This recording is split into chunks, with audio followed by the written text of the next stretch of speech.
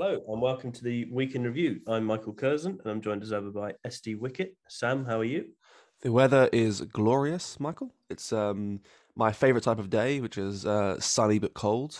Yeah, it's a nice day here in Southeast. Looking forward to talking the news. Good. It's not the question I asked, but we'll take that as the answer. And Luke, how's the weather in your area, which is where you tell me how you're feeling today, I imagine, given that. Um, Or not? it's very overcast, pretty much the opposite of Southend. This is already, I think everyone has turned off by this point. You see, the news at least saves the weather until last, whereas we, because of your two's strange obsession with it, have to do it first. But we'll swiftly move on to the big story of the week. I think we might have talked about it last week, but it's all that's been talked about for the past 3 weeks, and I think it is important. There's a lot of commenters who insist it's being overblown, who even go along with the ridiculous line, we should wait for the Sue Gray report, which I find pretty dull, given that we know exactly what's happened already. It's quite clear, even from what Boris said alone in PMQs the other week, when he admitted to having attended what he claimed to have thought was a work event. I think that was enough of a hammer blow. It is, of course, Partygate, and there's ever more calls for him to resign, even from heavyweights like David Davis, which I thought was quite significant, which, again, commentators have called grandiose and all this, which I think is that it shows their desperate bid to try and keep Boris in more than anything else, because Davis's remarks were, of course, are purposely grandiose. He quoted the Chamberlain quote, I think, because that would have been a particular rub for Boris, who's a big fan of Churchill, and who would have been who would have found it really quite insulting to be compared to the chap whose downfall led to him becoming prime minister. So, what do you two think of this? Are we blowing it out of proportion? Is it not that important, or could this be the end of Boris? Well, we did touch on this last week. I think the general conclusion that we came to was that it almost doesn't really matter what happens to the prime minister now. What this has done to the stay at home, save lives narrative is catastrophic, because it tells us once again, and this is a continuation of everything from Niall Ferguson to Matt Hancock to Partygate, that the British government does not fear coronavirus.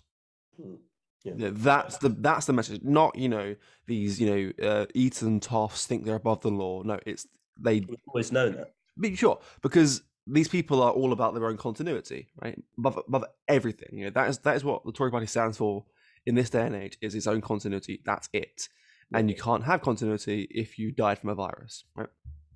So if they actually, because bear in mind, they probably know more than we do about certain things, and if they feared this virus as much as they told us to, not only would there not have been parties, there wouldn't have been in-person work.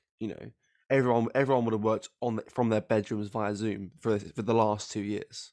So I think that's the more pronounced victim of this than just the PM's legitimacy, which we've known has been in tatters for a long time. Yeah, well, it should be, but I don't think it is, because the media isn't highlighting that point, and neither are the politicians. It's the single-handedly the most important aspect of this, I think. Well, clearly it is that it demonstrates the PM and his staff weren't fearful of COVID, i.e. the people who introduced lockdowns, who said we must flatten the curve, who insisted that that relatives must be pulled apart at funerals, and that grandparents can't be able to see their newborn grandchildren, all of these hideous measures, and that children should be dragged away from school. All of these measures were introduced by people who weren't fearful of COVID, demonstrably weren't fearful of COVID. That's really quite interesting.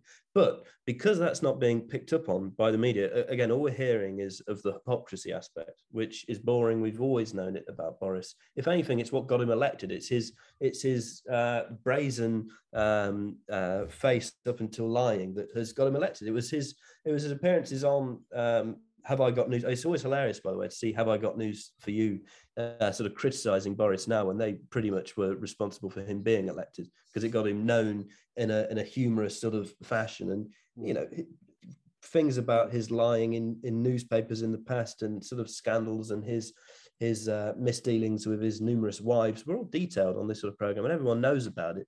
It got him elected. We know about the hypocrisy, the lying.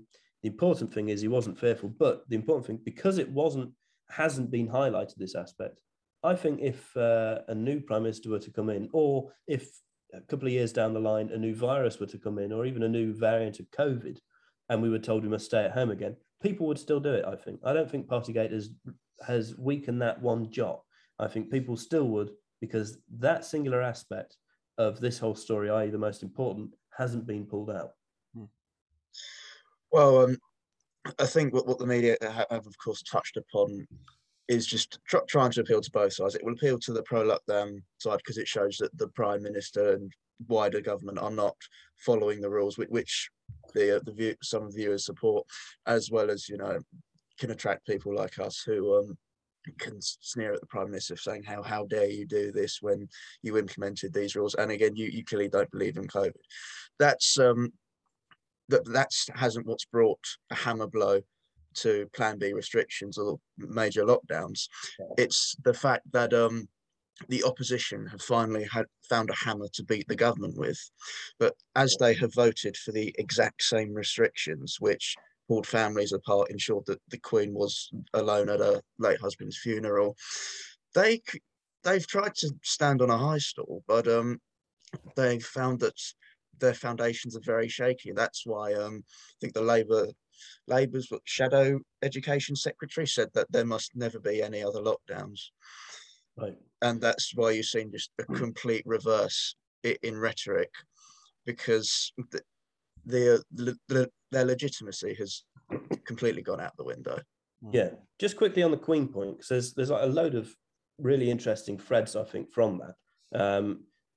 So according to Private Eye and some other reports, the Queen was offered around the time of Philip's funeral for the restrictions at the funeral to be more lax. They said you can have more than 30 mourners, you can reduce the social distancing rules that led to that sort of now famous picture of the Queen sat alone.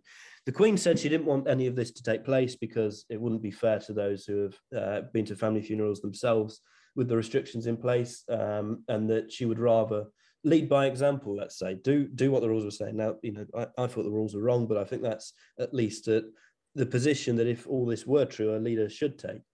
2 nights before, the night before, 2 parties were held at Downing Street, one of which, a suitcase, had to be taken out to fill up with booze.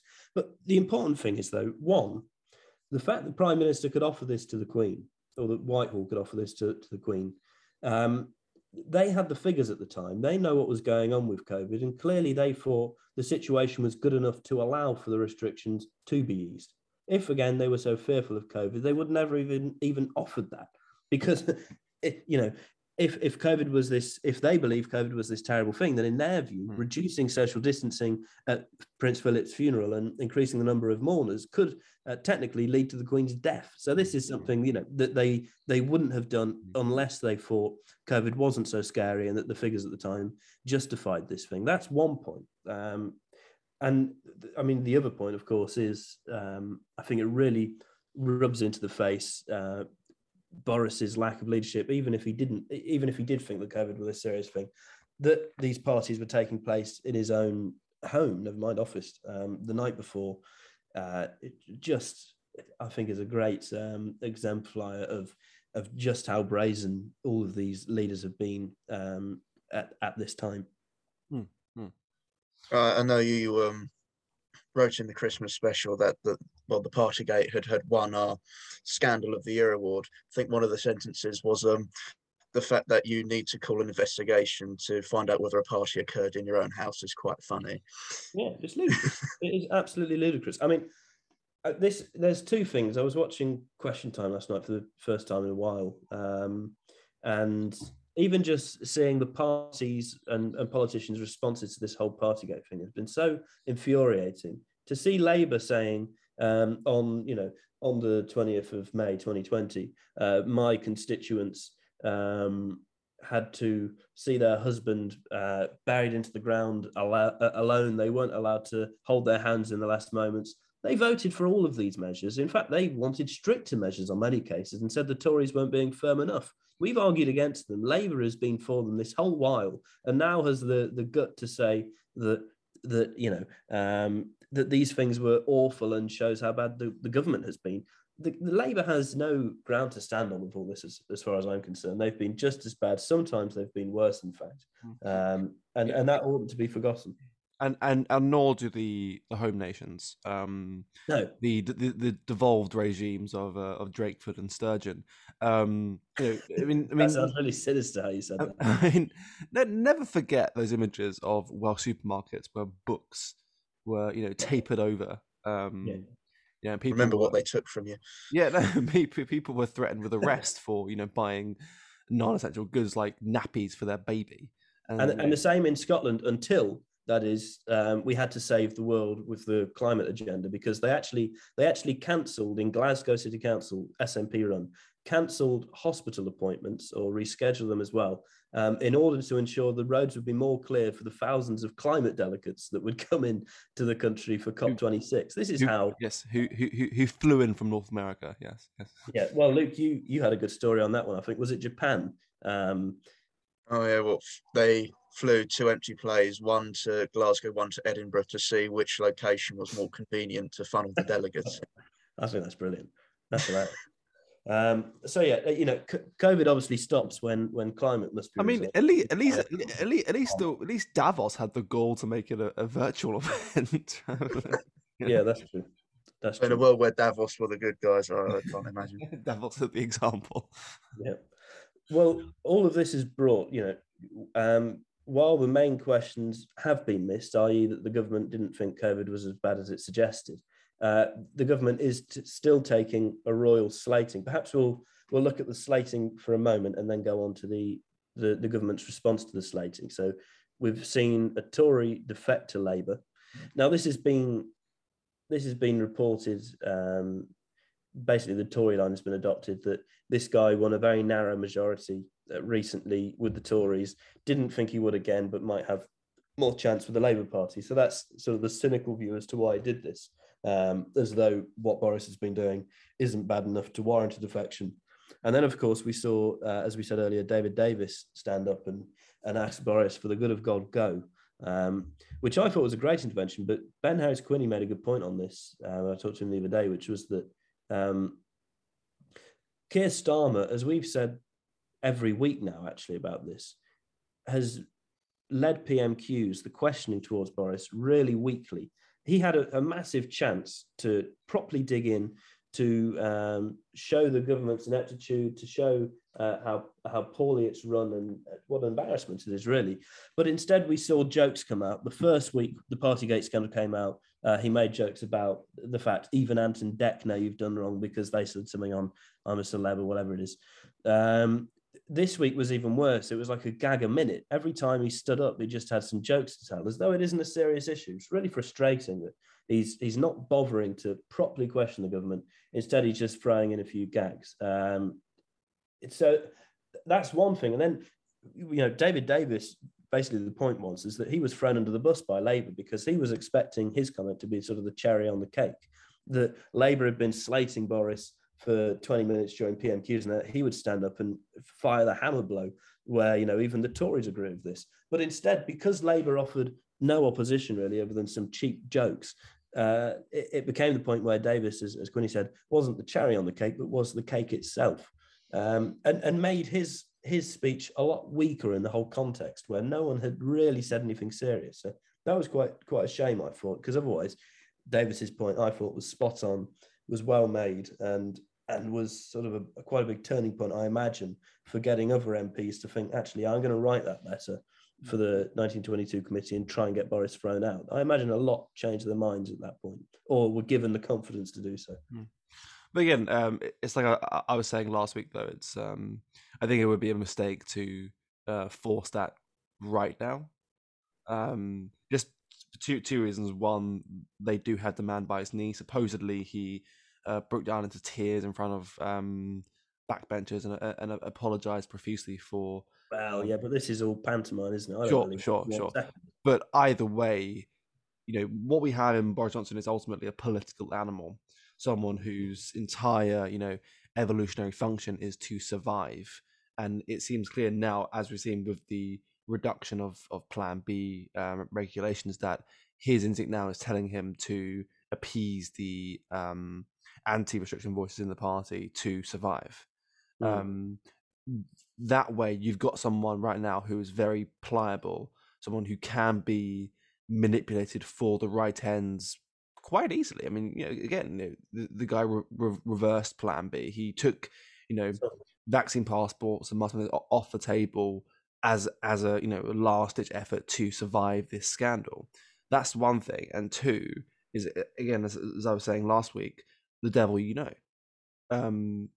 if that vacuum were to be opened up, God knows who'd emerge out of it. It could be a complete hardliner. So you have someone, obviously, I want the PM gone, but not just yet, because he can be pushed further. And as we've been saying since the very start of this podcast, we aren't out of the woods until the repeal of the COVID Act. Boris won't do that. I can't imagine he'll do that for one. I think this is overblown. I think, the devil, we know all of these people. We know the positions of all of them. We know that they're all social liberals. We know that they're all have revealed themselves during the COVID period to be authoritarian. I don't think there'd be any difference. And also it's not just Boris who is behind all of this. Boris is sort of the figurehead, but even if Boris is replaced by somebody else, the same positions will be pushed forward. I don't think the COVID Act will be repealed just yet. And I think if a new variant springs up, which inevitably it will, before we know anything about it, before it's confirmed that it's less deadly than the last, new restrictions will be brought back in, because the problem is that Boris's removal of restrictions which you hinted at, I suppose, hasn't been done because he believes anything different. Yeah, it's just out of political pressure. It's just to get 1 week max, maybe 1 day of positive headlines, just so that there's one reason political commentators can say Boris has done the right thing here, has shown his leadership. It's the only reason. So I'm not sure. It's true, they have imbibed balls, but I don't think that's enough at this stage. I think something else springs up, new variant, the same restrictions will come back in, regardless of what happened in the past, and that Labour will still be for them. And if there is a new prime minister installed, the precedent has been set to hold another general election, and the Conservative Party, the PR group as a political party, they wouldn't want to jump into an election in a time of crisis. They still have time to wait it out. Well, and then in hopes that other headlines like them scrapping the licence fee, which we'll touch upon in a second, hoping other issues will prevail. Yeah. Well, this is what, I've actually been feeling quite positive about this the last week, because so many of the things that could happen over the next few months and year or 2 years are, in our view, quite good. If Boris stays and an election does come sooner for whatever reason, then, I don't know, the public does seem to have a very short memory. But this could still be damaging. It could still make a big difference and reduce their majority to a good extent, which would be damaging to the Conservative Party and could have long-lasting damage. If Boris is removed, a lot of people said that could have horrendous electoral consequences for Boris, which also pleases me greatly. For the Tory party, I should say, sorry. Because one, Boris is a known winner, and the public might have forgotten about all this by then anyway, by the next election. Two, the other candidates, because an election isn't actually that long away, that far away, won't have time to prove themselves, really. The people like Sunak and Truss are admired in political circles, but I don't think beyond that they're really known very much. I can't imagine many people on the street would know who they were for 2 seconds, and certainly don't care about them or have any positive feelings about them. So them being at the helm could also damage their chances at another election, because people just don't know them, they don't care about them, they're not linked to them. Say if there were, was either a GE or a series of by-elections, and Labour gobbled up these, some of these red wall seats back, or some of this, split Tory vote, then I mean that wouldn't be the end of it, because Labour have proven that they'll vote with the party, throughout this whole thing. Yeah, of course they both will, but this is why it doesn't we can't be scared about something like Labour coming in charge, because it would be no different in terms of COVID. It would essentially be no different. I mean, let's be honest. I think one of the main people say Labour has demonstrated itself to be even harsher on all these COVID restrictions.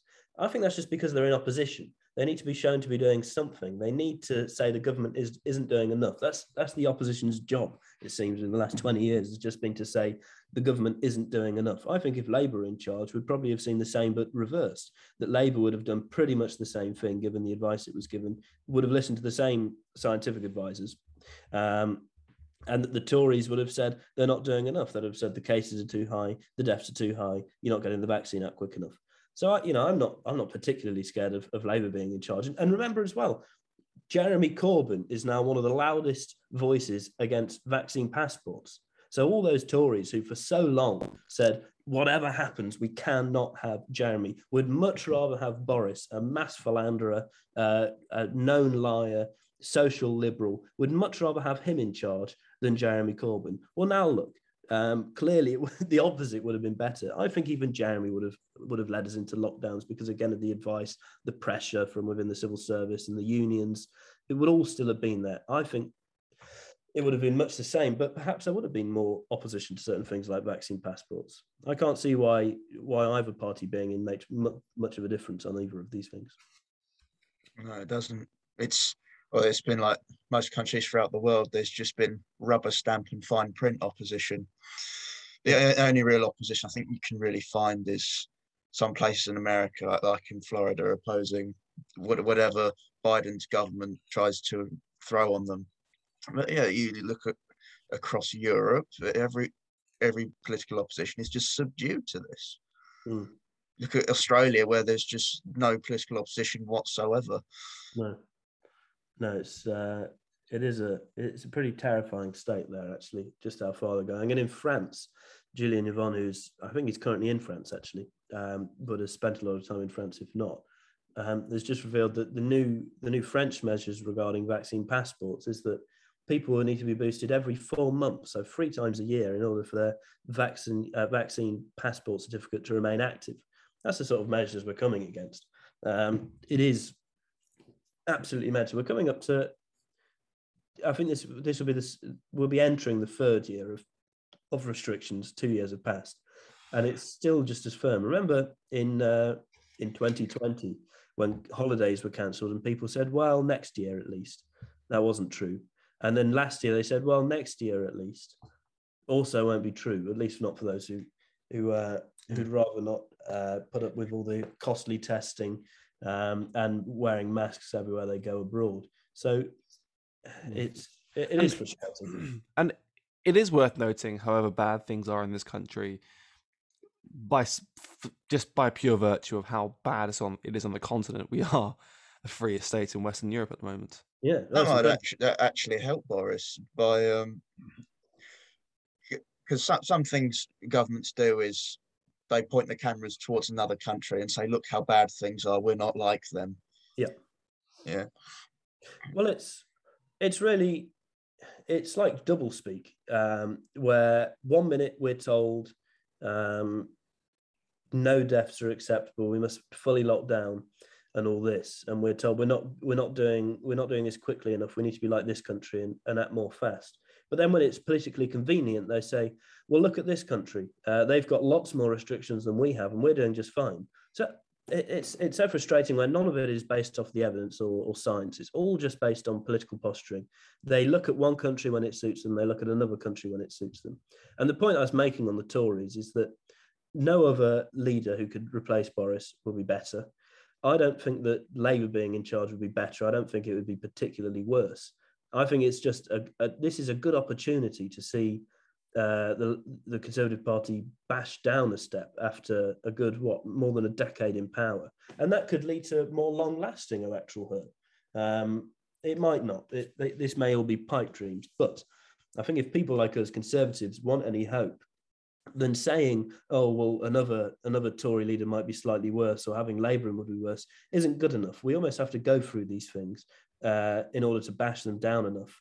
And if we have any chance of of making some kind of replacement, which again may not be possible, at least not in our lifetimes, but it's something we have to work towards, I think.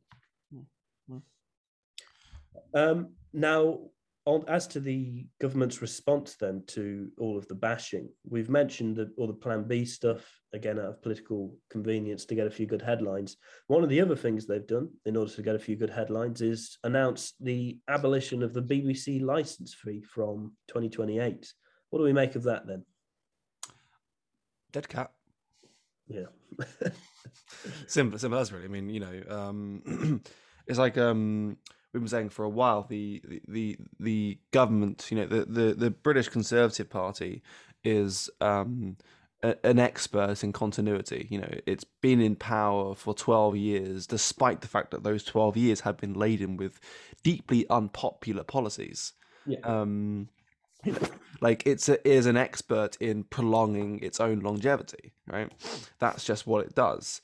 And it's clear the party is extremely unpopular right now. It's behind Labour in the polls and has been for a few weeks now. I'm sure they're panicking. So the policy unit just thought, why don't we go for a few culture war issues, try and win over try and win over the anti-woke people in our party, and they could have gone for cultural institutions. They could have gone for the National Trust. They could have gone for schools, universities. They could have gone for the Colston judgment, but no, they decided to go for the BBC because that requires relatively little effort, relatively little long-term planning. It's just it's a little treat. They're trying to give the slightly more right-wing parts of the base to try and sort of placate their anger at the fact that they've been subjugated for what now appears to be no good reason. Yeah. Well, one of the points on this, I think, is that the current BBC Royal Charter on its licence fee ends in 2027, I think. So the license fee couldn't be scrapped until that time. 2027 is a long time away. Promises about the license fee can be made very easily now, with the view that they won't be enacted at this later period. That's one point. So this is sort of one of those announcements that could actually bear no relation to reality. It's just one of those mentions, as we say, to get a few good headlines right now. And I think that's demonstrated by the way it was announced. This is one of the few times where looking at the inward political squabblings is quite interesting, because first of all, Nadine Dorries announced that the current announcement on the license fee would be the last, i.e. that it would be scrapped afterwards on Twitter, of all places. Then in Westminster a few days later, she really sort of dialed down her comments and said that the license fee would be reviewed in 2027, which is very different to saying it would be scrapped. And then it was briefed to the Sun that Boris was in favour of the license fee being scrapped, but importantly, a few of the important cabinet ministers, I think even including Rishi Sunak, were frustrated about this because cabinet hadn't been briefed, it hadn't been talked about. You can tell this isn't a thought out policy. It's nothing that they have any intention of actually pulling out. It's simply, again, a small, pretty cynical bid to get some good headlines. I don't even think they think it will be implemented. It's just one of those things they're saying in desperation at this point. They're clutching at straws, and that appears to be a very popular straw among voters. I mean, yes, well, the Tory party is tough on rhetoric, little on action in all spaces of governance. Yeah. And this BBC saga is no different. And even if the licence fee is scrapped, that won't solve the liberalism of the BBC. In fact, it might make it even worse. Absolutely. Well, yeah, I mean, CNN doesn't receive public funding. It's what will happen is, inevitably, there's been a lot, foot stomping from the likes of Gary Lineker, but of course, the guy is paying, multi-millions a year, and obviously it'll revert to a subscription model, without the license fee. So obviously there'll be a dip in funding because not everyone will go for it. And there's a shame in that, because essentially what will happen is the first thing to go when there's a reduction in funding will be the actual cultural stuff, like BBC4, the parts of the radio that play, classical music and nice old songs. And what will stay will be BBC One, BBC Sport, and Radio One, where all the all the progressive messaging is. Yeah, no, that's a very good point, actually. What I found really frustrating was, so that you mentioned Gary Lineker, was the pro-BBC figures' response to all this. Most of them pulled out a video from like 1980 of John Cleese in a pub saying, well, what does my license fee get me anyway? Which, don't get me wrong, it's a very amusing video. It's very good, and it makes some good points. But it's decades old. It's not relevant anymore. It's sort of, they really handed an argument for the abolition of the license fee on a silver platter to those who are wanting to defund the BBC by saying the only thing they had in favour of it was a bloody decades old video, which was probably, that was a massive own goal, I thought. Yeah, with people in it who the current BBC regime despise, and won't give programs to anymore. Yeah, just erasing them from history. Yeah. No, it is frustrating, but worry not, because as we said, all of this is political talk anyway. They won't remove the license fee. Boris might not even be in charge by that. And we're talking about in what, 5 years' time. Boris might not be in 5 weeks' time, possibly even 5 days' time, depending on when the Seagrave report comes out. So worth talking about, but not worth worrying about as far as I'm concerned. But yes, that has been the Week in Review. We hope you enjoyed it and might join us again next week. Thanks all for listening. Cheers.